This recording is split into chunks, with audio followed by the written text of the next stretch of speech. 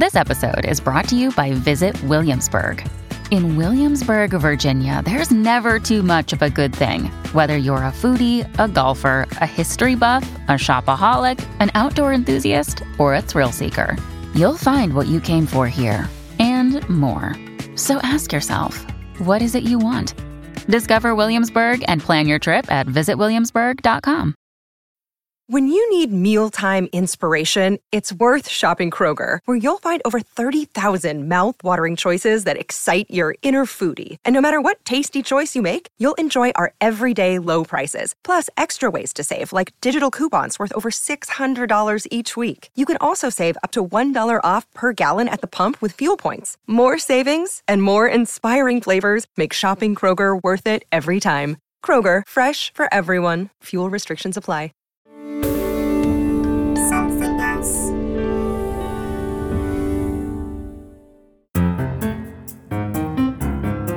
Hello and welcome to Something Rhymes with Purple, the podcast with wordy witterings about language. I witter and my co-host Giles Brandreth tells me about words. Or is it the other way around, Giles? It is the other way around. Let's face it, honestly. I mean, hello. Yes. Anyway, lovely to see you. Well, the phrase wittering, where there's a place called Wittering, isn't there? There is. Isn't there West Wittering and East Wittering? And maybe there's Wittering Central. I don't know. I certainly would feel at home there. To witter on. People always accusing me of wittering on. I don't know if I've told you this, but I was sent to boarding school when I was quite young. Yeah. And I always thought it was because my parents didn't like me. But I've only recently discovered from one of my sisters. I published a kind of childhood memoir called Odd Boy Out. And I sent a copy to my sister. She phoned me up and said to me, you know, you weren't sent away to boarding school because your parents didn't like you, Giles. You were sent away to boarding school because you wouldn't stop talking. I said, tell me more. And she said, you talked non-stop. And it was getting the parents down and it was getting us down. I had 3 older sisters. And she said, we got together and we contributed our pocket money to pay for the school fees. So you were sent away to give us some peace and quiet at home. So clearly I've been wittering for a very long time. Where does the word wittering come from? It's probably a variant on witter with an H, which in the 16th century meant to warble or twitter. Oh. So it's like the twittering of a bird. So much goes back to the twittering of birds. You remember jargon as well. Jargon was originally the twittering of our feathered friends because obviously it means everything to them and nothing at all to anybody else. I love that, jargon. Oh, how interesting. Yeah. A jargon is a language, as it were, was it originally exclusive to birds? Yes. How interesting. I somehow, when you mentioned the bird connection, assumed it was as in jar, nightjar, a type of bird called a jar, Jar. Oh, interesting. Is there a connection there? Who knows? No, I don't think so, but I'm going to look it up now because that would be a lovely trail if it is true. A harsh, inharmonious sound or combination of sounds, as in that's jarring, and a vibration or tremulous movement, so maybe it is about the song. With reference to bird and insects. Oh, a representation of the harsh vibratory sound. So maybe it is all about jarring noises and not to do with jargon. But maybe it is. You never know. You never know. That's the mystery. That's the wonder of the world of words and language. But we're not talking about birds today. What are we talking about? Well, do you remember recently we talked in our podcast called Chenille, we talked about insects and we only really scratched the surface. So we thought, we've got the bug for bugs, we're going to beetle through, I'm blaming the producers for this, beetle through the origins of some of our other friends, 6-legged friends. Good. Okay, well, we've mentioned bug, being snug as a bug in a rug. You'll like this because it was first mentioned in a play from 1769 that was staged by David Garrick, who was a celebrated Shakespearean actor, wasn't he? Not only that, he was really the founder of reviving the big revivals of Shakespeare. He did the first Shakespeare celebrations in Stratford-upon-Avon. David Garrick, absolutely. And there's still a Garrick Theatre in the West End of London. There is a Garrick Club for people involved in the world of theatre, and lots of lawyers belong to it too, in Garrick Street in London. Yes, he still is a major figure to reckon with. Well, the way that he uses it in this play suggests very much that Snug as a Bug in a Rug was already around, because obviously the audience would have had to recognise it. And it goes like, if she has the mopuses, which was a slang word for money, I'll have her as snug as a bug in a rug. I'm not quite sure what the having means there, but we can glide on from there. And it was used by Benjamin Franklin, who used it to memorialise a pet squirrel. And he says, "Here, Scug, lie snug as a bug in a rug." And Scug was the nickname for the squirrel. I love that. It's lovely, isn't it? It goes back a lot. It is all born for its sound, I'm absolutely sure. Snug itself has nautical origins. So it was the trim, neat design of a ship that made it seaworthy, really, and capable of riding out a storm. And then it came to mean something that fitted closely but comfortably. And now if you are snug, you are kind of cocooned, aren't you, in a very cosy hideout. Two of my favourite words are snug and cosy. Two lovely little four-letter words that make you feel secure. I'm feeling snug. And part of a public house, the little room, used to be called the Snug. There was a TV series. There is a TV series called Coronation Street. And when I began watching it many years ago, when it began in the early 1960s, there were 3 elderly, or maybe was it 4 old ladies, who spent time in the Snug at the back of the pub. And I suppose it was called a Snug because it was cosy. It's gorgeous, isn't it? And I think bug is quite interesting in itself as well, because originally it didn't mean the sort of insects, all the, we talk about bed bugs and things, but it originally referred to a hobgoblin or even a scarecrow. Oh. So that was kind of how it started off. And then, particularly little insects that bite people and suck their blood. So the idea, I guess, is of something kind of mischievous and impish. Good. When I was a child, I loved the stories about 2 characters called Ant and Bee. Do you remember these little books? Did you do them with your daughters? Ant and Bee, wonderful characters. I'm trying to remember who the author was. Was it Helen Bannerman? Anyway, I'll check that out. But Ant and Bee, they were delightful little storybooks. And, of course, in this country we have 2 characters called Ant and Dec, who are television presenters. Ant as a word. Has that been around a long time? It has been around for a long time. So it's a borrowing from Germanic, so you'll find it in Old English.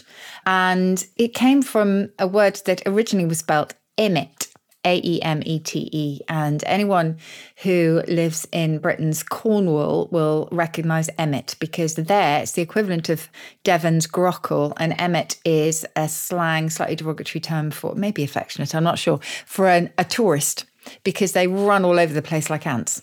Oh. So they're all related, as is feeling antsy, as though you've got ants in your pants. If you're feeling antsy, you're sort of a bit agitated and restless. And the ant's pants, this is an Australian English. Can you guess what that might mean? The ant's pants? It's the ant's pants. No. Have a think of similar formulations like the cat's whiskers or the bee's knees, the ant's pants. So that's what it means. The ant's pants is outstandingly good. Very good. I like that, the ant's pants. I like that too. Before people get in touch to say it wasn't Helen Bannerman, she wrote quite different stories. The Ant and Bee stories, I've just checked this now, they were written by Angela Banner.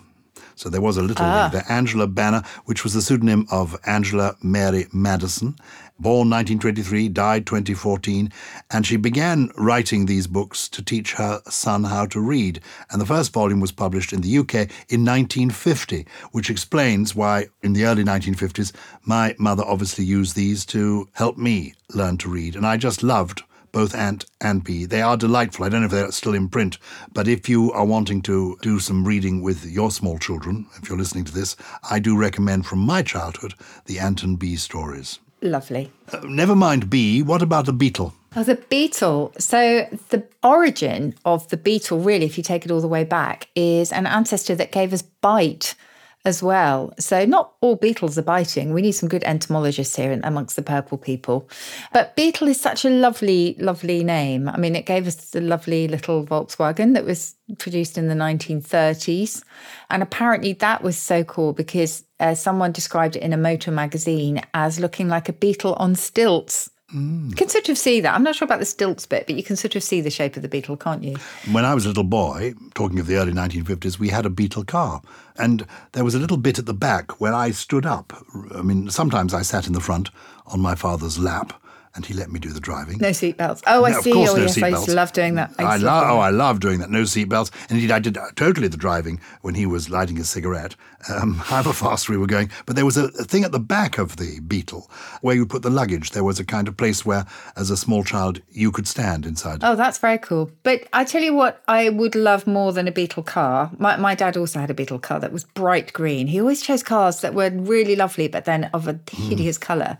We had a bright yellow car as well for a while. But anyway, more than a Beetle, I would love a Vespa. That's my ultimate ambition, transport-wise, is to have a little Vespa. And do you know where that comes from? Now, I think that's going to be the word for wasp. Is it the Italian for wasp? Absolutely right. Yes. The ultimate origin of wasp and Vespa, indeed, is a word that meant to weave, because wasps chew up wood into this kind of papery substance and then they weave it to construct their nests. And for some reason, Vespa takes me to wasps and takes me to the French word for wasp, which is guêpe, G-U-E-P-P-E. And I've got a folk memory of the G-U being interchangeable with W in other languages, so that you get, as it were, guichet in French gives you wicket. Yeah, I think it's all about us adapting foreign sounds to our English tongue. There's another example where an E acute in French with a T, étoile, for example, became ST for us because that was easier for us to pronounce. So étoile became star. And lots of examples of that as well. So very often we kept with those words for a while, particularly after the Normans came and we spoke in this hybrid of English and Norman French. And then eventually it moved so that it was more palatable to our mouths rather than the French. A wasp with a sting gives us waspish. Has that been around as an expression for a long time to describe someone as a bit waspish? Yes, it has. Just before that, I should explain the link with the Vespa, which is that the little buzzing that you just hear a Vespa go past. I mean, it's part of its charm, isn't it? And it sounds a little bit like a rather gentle wasp, I would say. I remember talking to Chris Packham, who is, for those who don't know him outside Britain, probably, is one of our best and most loved naturalists, essentially, who presents programs called Spring Watch and Autumn Watch. Anyway, he's incredible. I remember asking him what his favourite creature of all was, and he said the wasp, because looking at those nests, they are so intricate and they are so clever. But obviously, he didn't like the fact that adjectives like waspish, etc., existed in English and weren't particularly nice. Waspish was first recorded by Shakespeare in The Taming of the Shrew. If I be waspish, best beware my sting. But if you're feeling kind of quite petulant and quite spiteful, that I think had been around even before Shakespeare for 50 years or so. And as we always say, he kind of popularised a lot of words rather than invented them. WASP also is an acronym, isn't it, in the United States? A WASP is a white Anglo-Saxon Protestant. How old is that as a word, as expression? Let me look that up because I'm not quite sure. I wonder if it's used anymore. Yes, no. I don't know. It certainly was used 50 years ago when I was during my gap year. Oh, really? Going up to New England, and I felt it was that sort of part of the world where, really, I would say upper class American Protestant elite. That sort of thing, that where you find the wasps. It was being used then, but whether it's used now, I really don't know. Some of our American listeners can tell us. The first reference to WASP as an acronym is 1943, when it's not actually meaning that. It means, or meant in the US, Women's Air Force Service Pilots. So it had a life before. And then the WASP, as you say, white Anglo-Saxon Protestant, 1960s, 1962. Oh, well, there you go. So when I was there at the end of the 60s, it was at its peak, and maybe it's sort of fallen a bit away. But yeah, maybe. Anyway, wasps, we have reservations about wasps, but we have few about butterflies. Oh, butterflies, it's just quite fitting, I think, that the origin of the butterfly linguistically is a little bit elusive, a little bit fluttery. We know we've been using it for over 1,000 years, and we've been trying to work out where it comes from, where its name comes from ever since. Some people still subscribe to an old wives' tale that butterflies love to land on butter. They like eating butter or are attracted to the colour of butter. Again, entomologists out there amongst the purple people will put us right here, but apparently they're attracted to butter, and that may have given them their name. Much more likely in my book is that it's because many common butterflies have pale yellow wings, just like butter. I always thought it was because it was a variant on flutterby. Flutterby, I know, because it gracefully Is that not flutters possible? by. I mean, they do flutter by. What is that? do. Fluttering by but a butterfly. No, it's gorgeous. It's been discounted by the OED that also, even less romantically, introduces the idea that butterfly poo is kind of yellow-coloured. So, yeah, you can take your pick. We're not completely sure where it came from, but there's the butterfly effect, of course, as well, isn't there, in chaos theory? Explain that to me. I sort of know it. I mean, the butterfly flaps its wings and the world ends or something. How does the butterfly effect work? Oh, gosh. Well, I'm probably not the best person to talk about this, but I think it is referring to really complex systems whose behaviour is really sensitive to slight changes in conditions. So there's the smallest alteration can have strikingly huge consequences, such as a butterfly flapping its wings. What do butterflies do with their wings? Flutter their wings on one part of the globe and then having an enormous effect somewhere else. So in the 1970s, I think it was first described in relation to the weather and the notion that butterfly fluttering in, I don't know, Rio de Janeiro could change the weather in Chicago. And you relate this to something called the chaos effect. And this is chaos theory. Particular school of thinking. Yes, it's a branch of maths. I mean, my wife thinks our life is the chaos theory, but neither of us know what it means. Maybe we don't need to. I think your life it has to be so regimented, because there's not a day goes by when you haven't got at least 3 engagements somewhere in the country. So I imagine that you've got spreadsheets all over your walls. Would that I have. I've got an old-fashioned diary, which I keep in pencil, though, so that I can rub things out.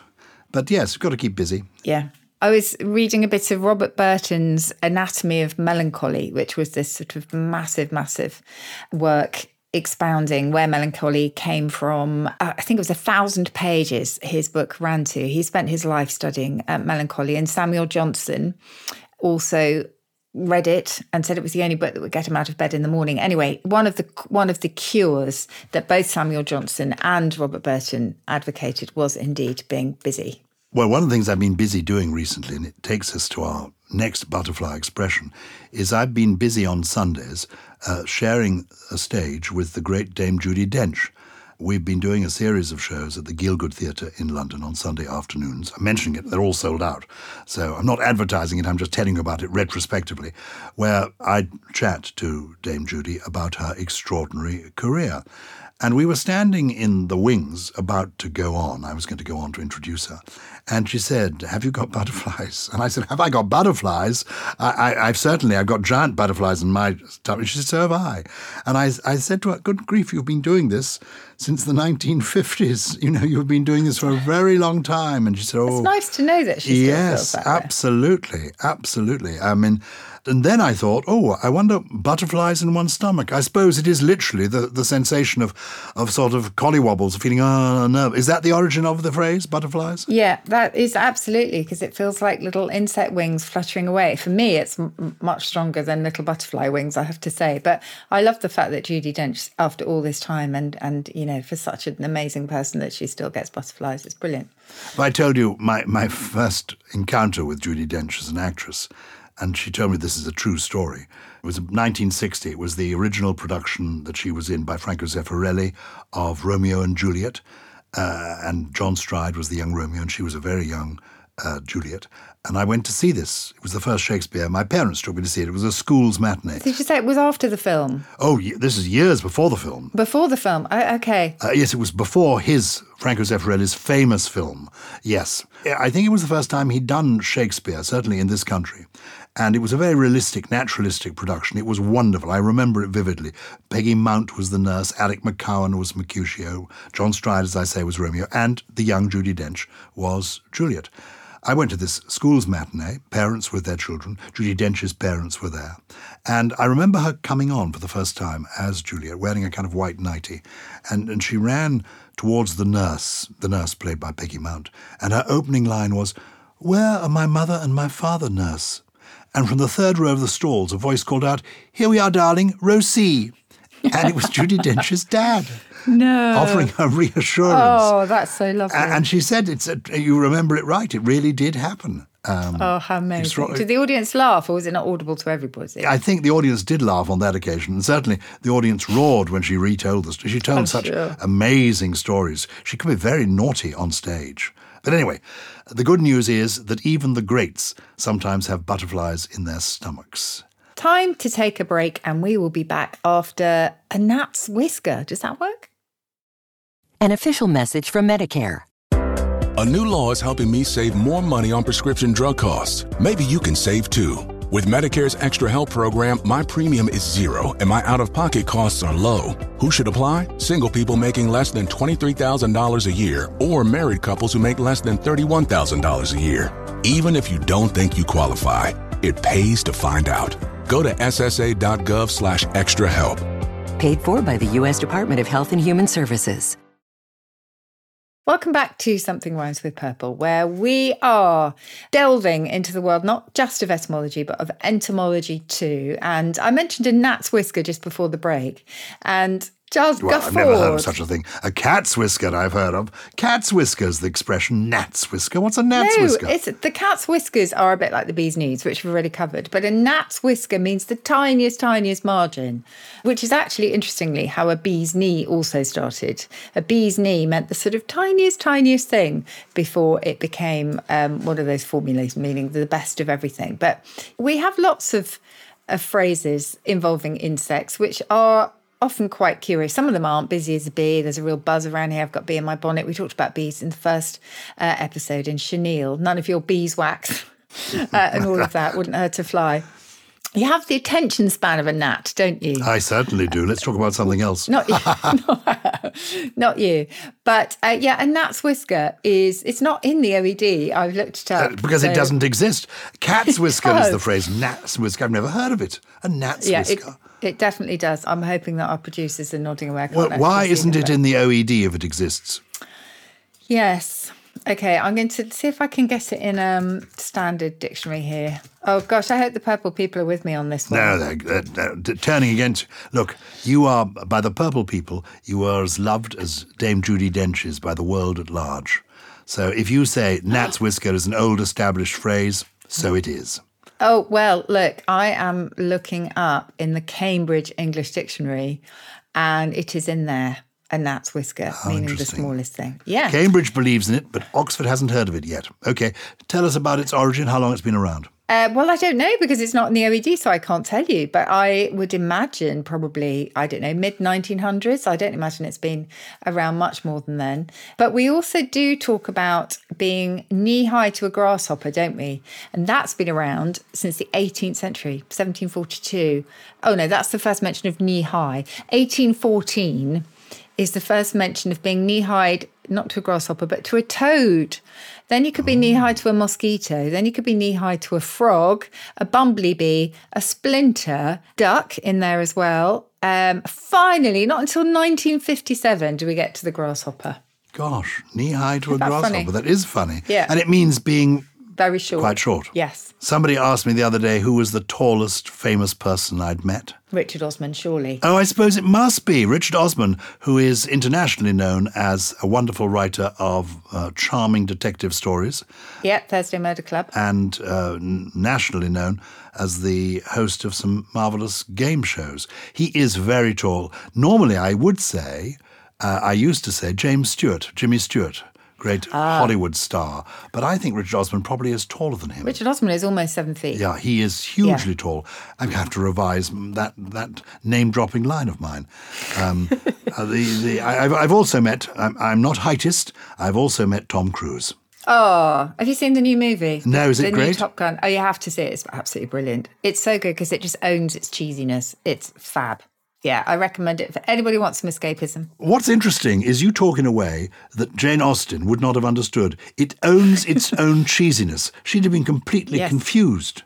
She might have understood if you said it's fab. Would she have understood it owns its own cheesiness, it's fab? Would Jane Austen have reached for her, well, a gun? I mean, what would she have understood any of that? No. Well, she would have maybe understood fabulous to mean what we said in our last episode, which is about Aesop's fables, where it means something kind of absurd or whatever. But no, I don't think she would have understood the sense of it's great, and certainly not the cheesy bit. Anyway, but we are in the 21st century, and I think it owns its own cheesiness. I think hopefully most purple people will know. It's a great line. Don't think I'm criticising you.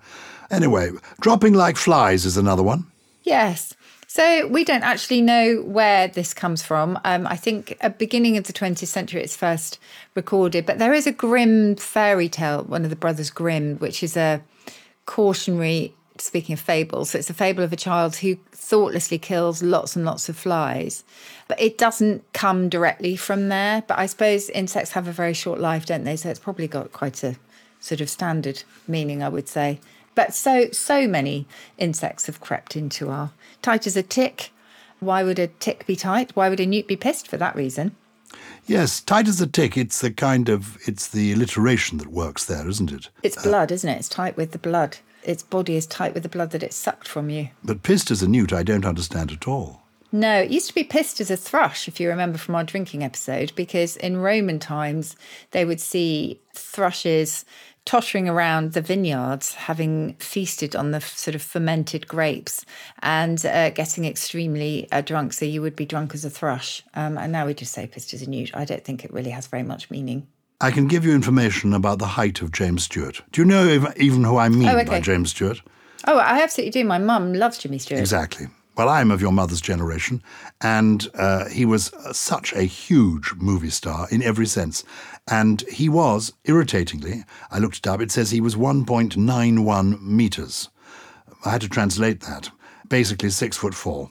Oh, okay. They're not that tall in current climates, really. But when I met him, that seemed to me to be gigantic. And I think in his day, that probably was pretty magnificent. He was certainly a wonderful actor.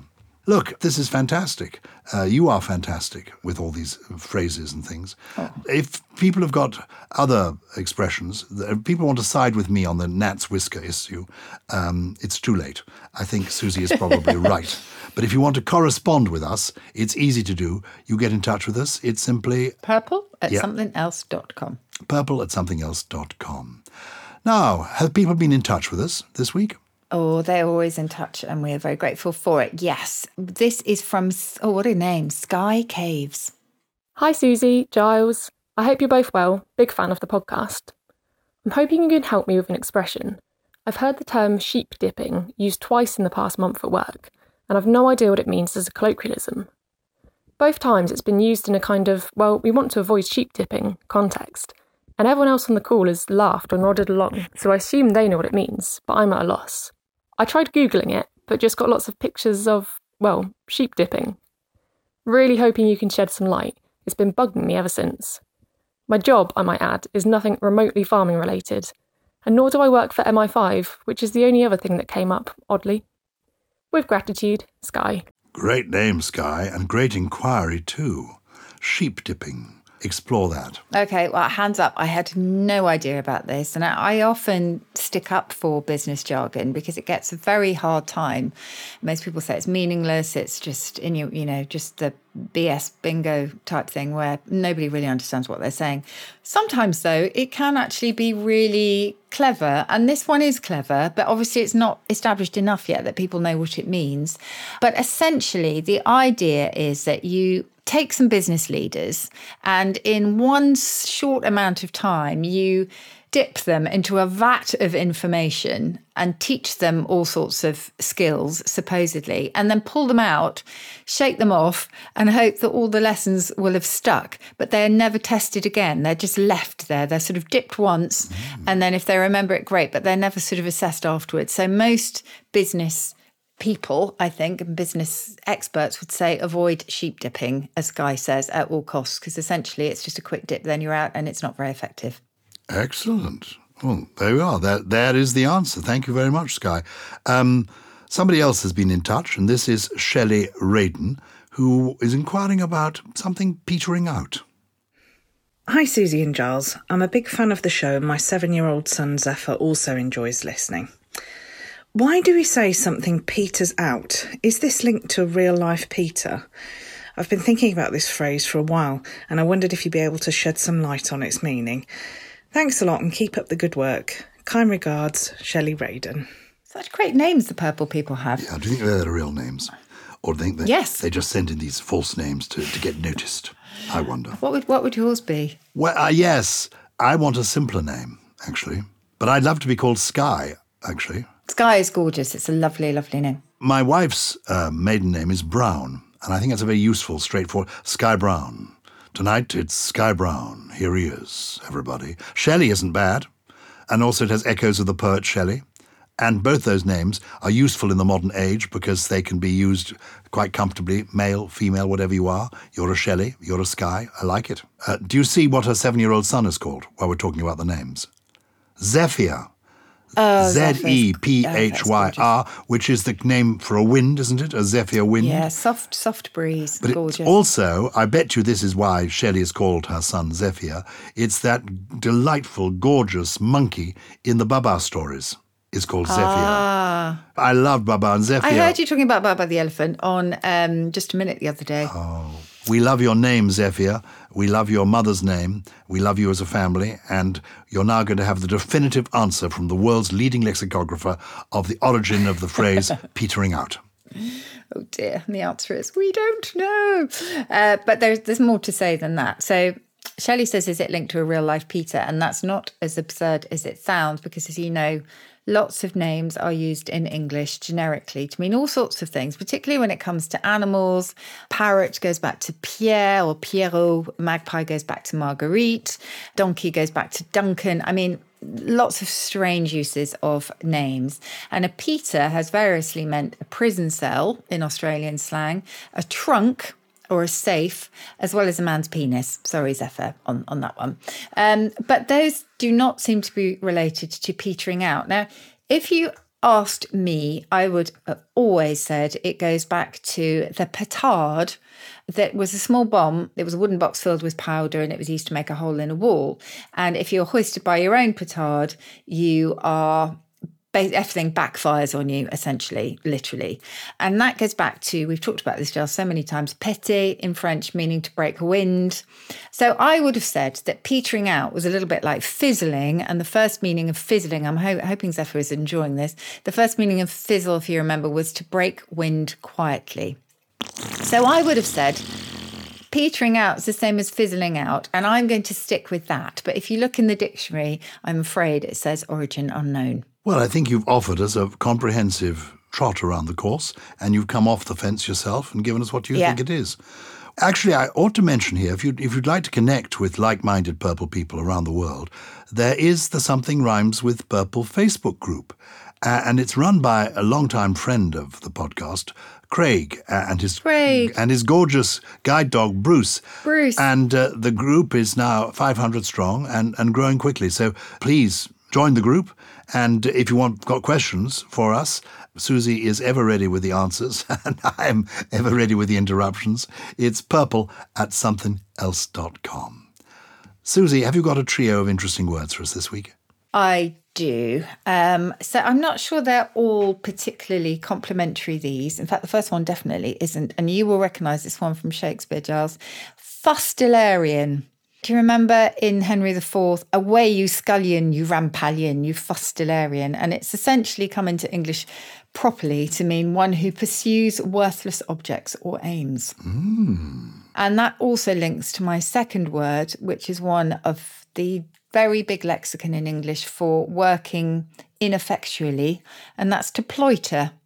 And that's to work sort of half-heartedly and not achieve very much at all. And my third one is a myrmidon, Myrmidon. Does that ring any bells, Giles? It does ring a bell. Myrmidon. This is a word that occurs in literature. It does. In Greek myth, in fact, in Homer's Iliad. And the Myrmidons were the kind of fanatically obedient followers of Achilles. And so Myrmidon means someone who will follow somebody else to the ends of the earth, even if they have to be quite ruthless in doing so. A Myrmidon. So a slavish and slightly ruthless follower of someone else. Very good. 3 good words. Those are my three. How about your poem? Well, maybe I've got three good poems for you. They're very, very short. Because I own a lovely book called Ogden Nash's Zoo. And given that we're in the world of insects again this week, I think I've already shared with you one of my favourites, which is simply a 2-line poem called The Fly. The Lord in his wisdom made the fly and then forgot to tell us why. But there are slightly longer poems by him in the world of insects. I think there is one about the ant. The ant has made himself illustrious. Through constant industry, industrious. So what? Would you be calm and placid if you were full of formic acid? And just one last one here about the firefly. And I like this because, well, it actually goes to a mystery about the firefly. The firefly's flame is something for which science has no name. I can think of nothing eerier than flying around with an unidentified glow on a person's posterior. But isn't that interesting? The firefly's flame is something for which science has no name. And I've checked it up, or tried to look it up, and, fireflies, they glow, they're a light, they seem to be. There isn't actually, apparently, a technical term for that flame. That luminescence order. Is that amazing? Yeah. I'm not sure I've ever seen a firefly. Have you? Yes, I think I have, around dusk in the West Indies. Oh, amazing. I think I have. Gorgeous. Well, I really enjoyed that, and I hope the Purple people did as well. Thank you for listening to us. Thank you for following us. And please do, if you would like to, recommend us to friends. And please, even more importantly, get in touch. Keep getting in touch via purple@somethingelse.com. And as Giles says, do consider joining the Purple, not just the Purple Facebook Club, but also the Purple Plus Club, where you'll find some bonus episodes on words and language. Something Rhymes with Purple is a Something Else production, produced by Lawrence Bassett and Harriet Wells, with additional production from Chris Skinner, Jen Mistry, Jay Beale, and... well, last time I saw him, he had just a gnat's whisker. It must be a full-grown beard by now. He's knee-high to a praying mantis. It's Gully.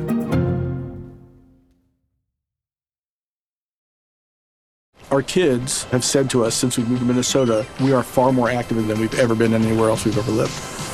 Moving to Minnesota opened up a lot of doors for us. Just this overall sense of community, of values that, Minnesotans have. It's a real accepting, loving community, especially with 2 young kids. See what makes Minnesota the star of the North.